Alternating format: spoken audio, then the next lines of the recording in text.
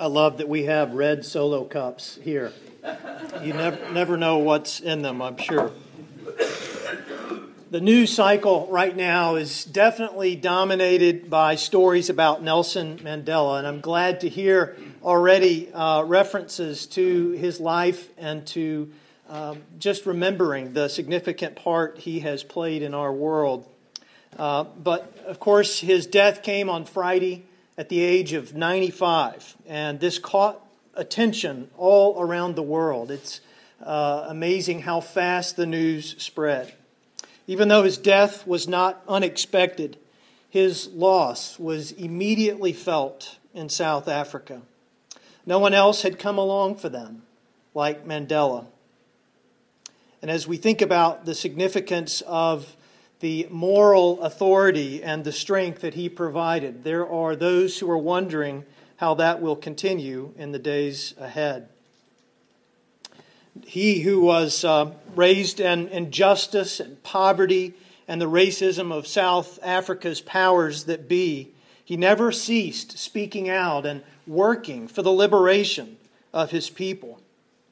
He, the Lion of Africa, after 27 years of imprisonment, courageously provided them with that liberation.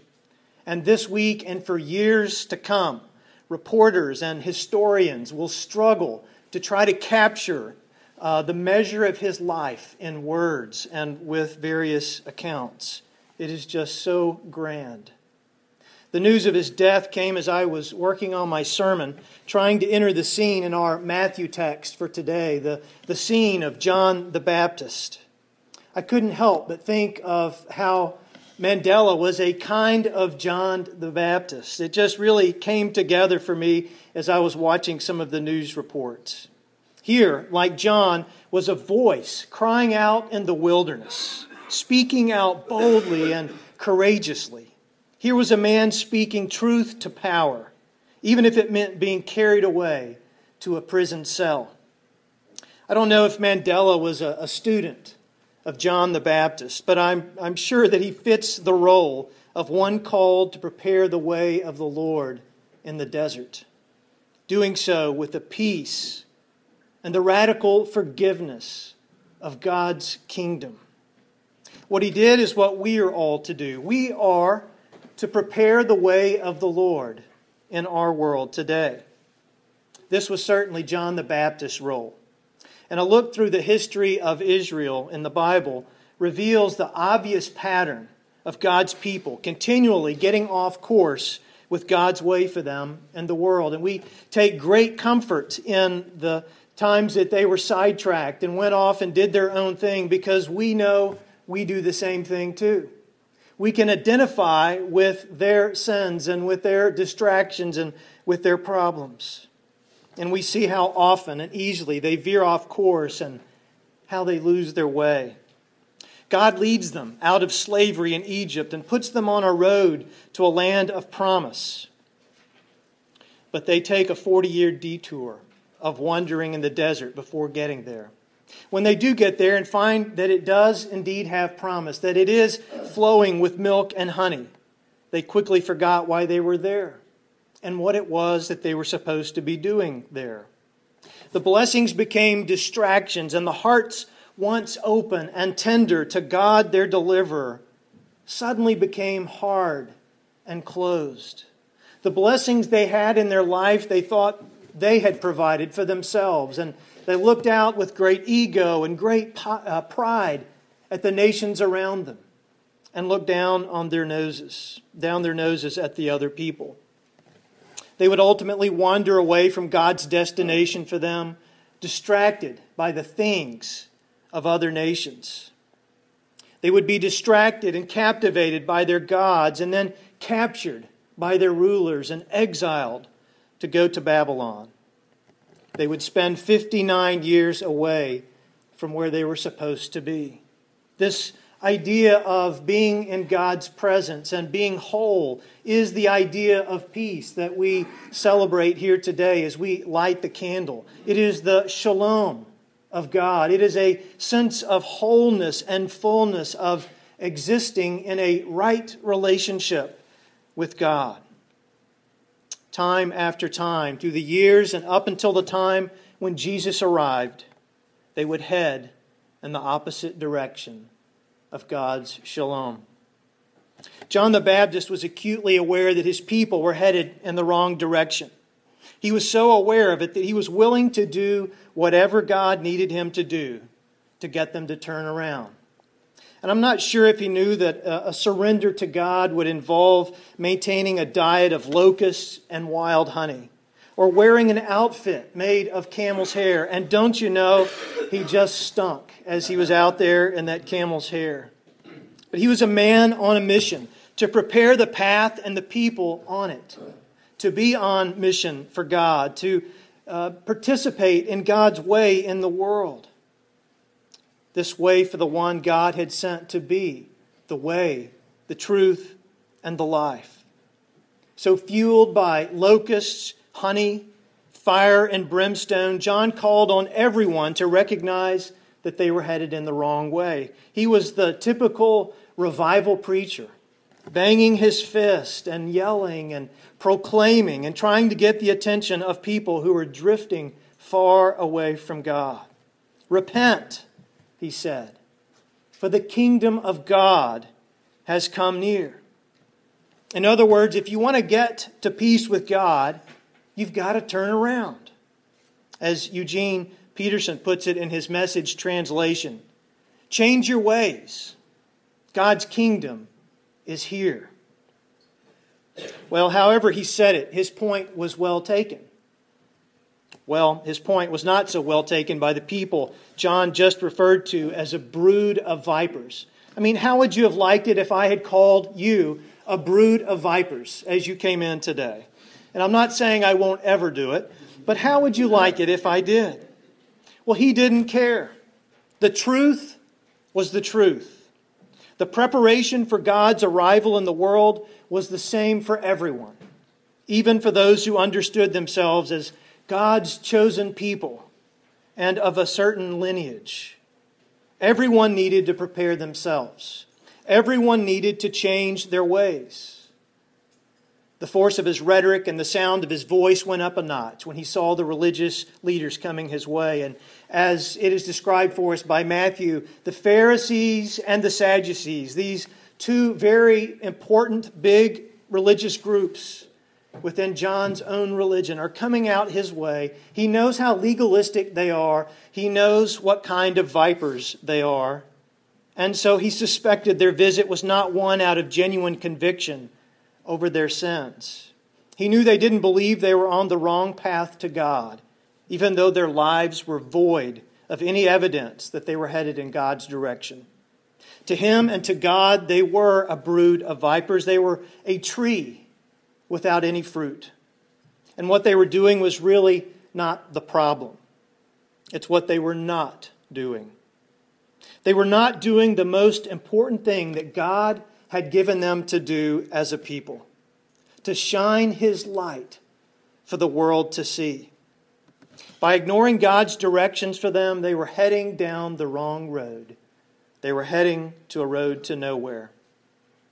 I read an article this past week from the Huntington Post about a woman who got lost driving. Now, this was news because it rarely happens, right? It's men who usually get lost and are never willing to admit it. Women are wise enough to stop and ask for directions, right? The reason that this woman was lost was not because she didn't stop, but because she was following a faulty GPS system. And as the article noted, in January of 2013, Sabine Moreau, a 67-year-old Belgian woman, was driving to pick up a friend in Brussels, about 90 miles from her home. But based on the faulty directions that she got from her GPS, she drove all the way to Croatia, nearly 1,000 miles away. The journey took the woman across 5 international borders. She stopped several times to get gas and take naps, but she kept pressing onward until she got to Zagreb, the capital of Croatia. After a few days, her son got worried and called the police. What a great son. who located Sabine by following her bank statements. She told a Belgian reporter, "I was distracted, so I kept going. I saw all kinds of signs, first in French, then in German, and finally in Croatian.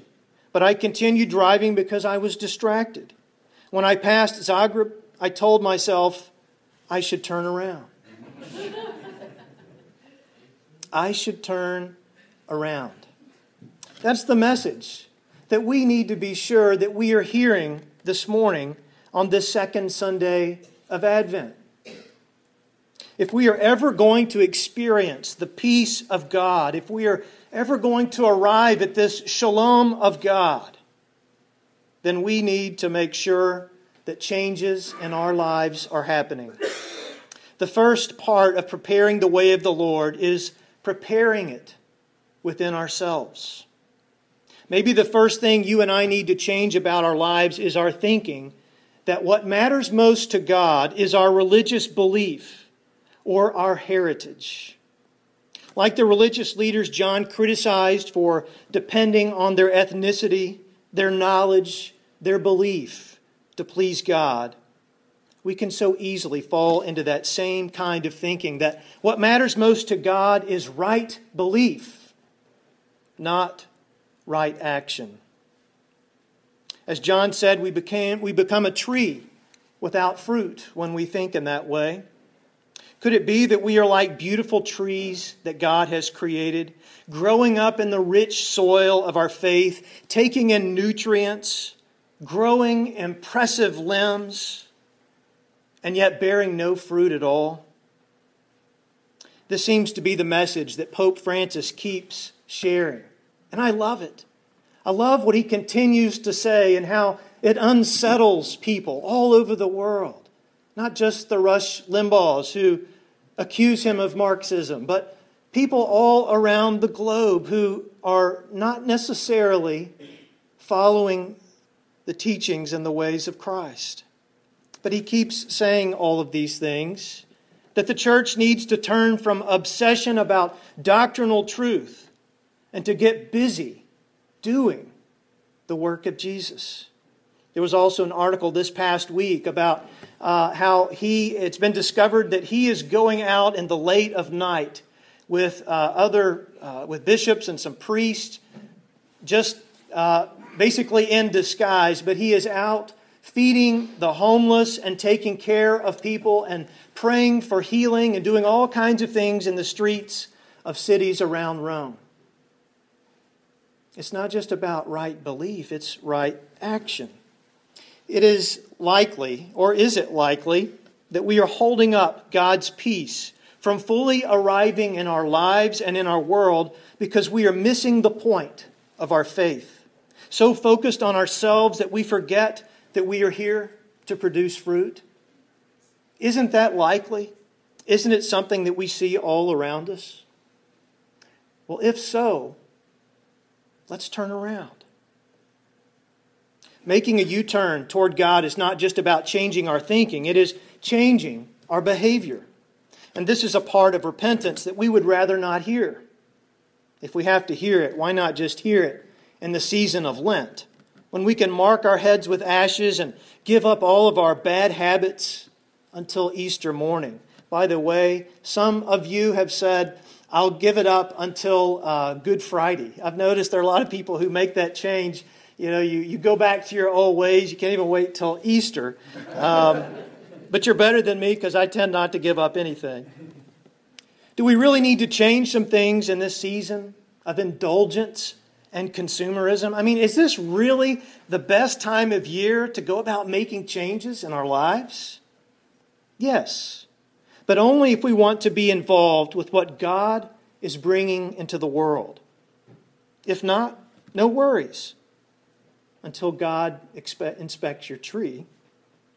If you do want to be involved, then take a look this week at whatever is in your life that is keeping you from living fully at peace with God. Take some time to reflect on what sidetracks you from living fully for God.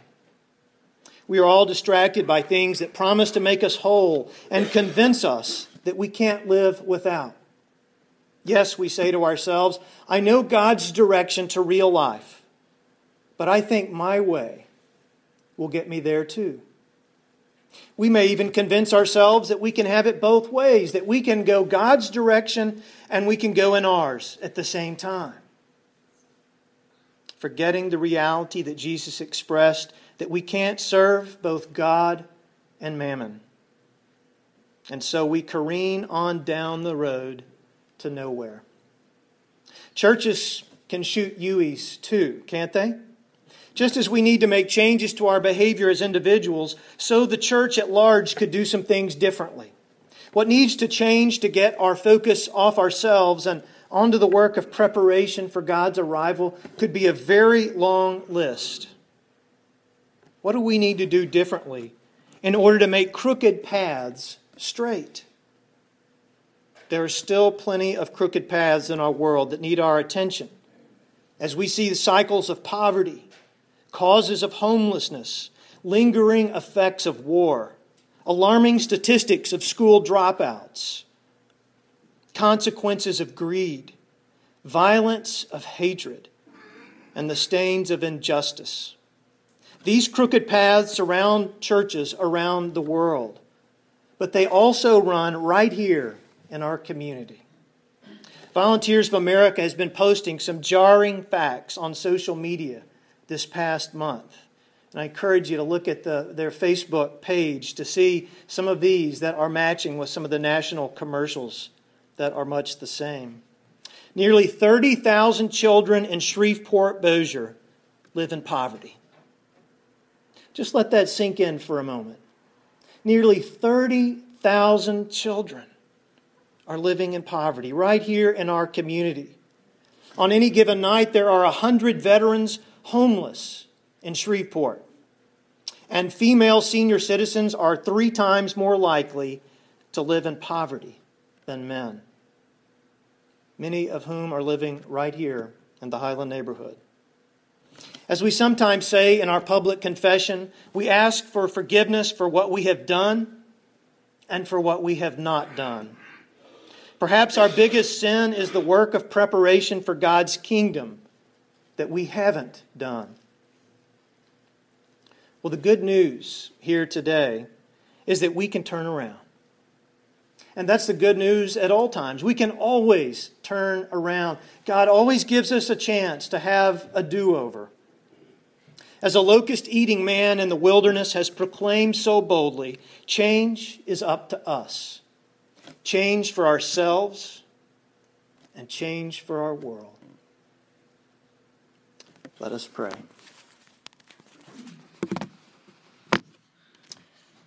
Our Father, we come to you today with hearts that are in recognition that we have changes to make. And so we ask for your help. We ask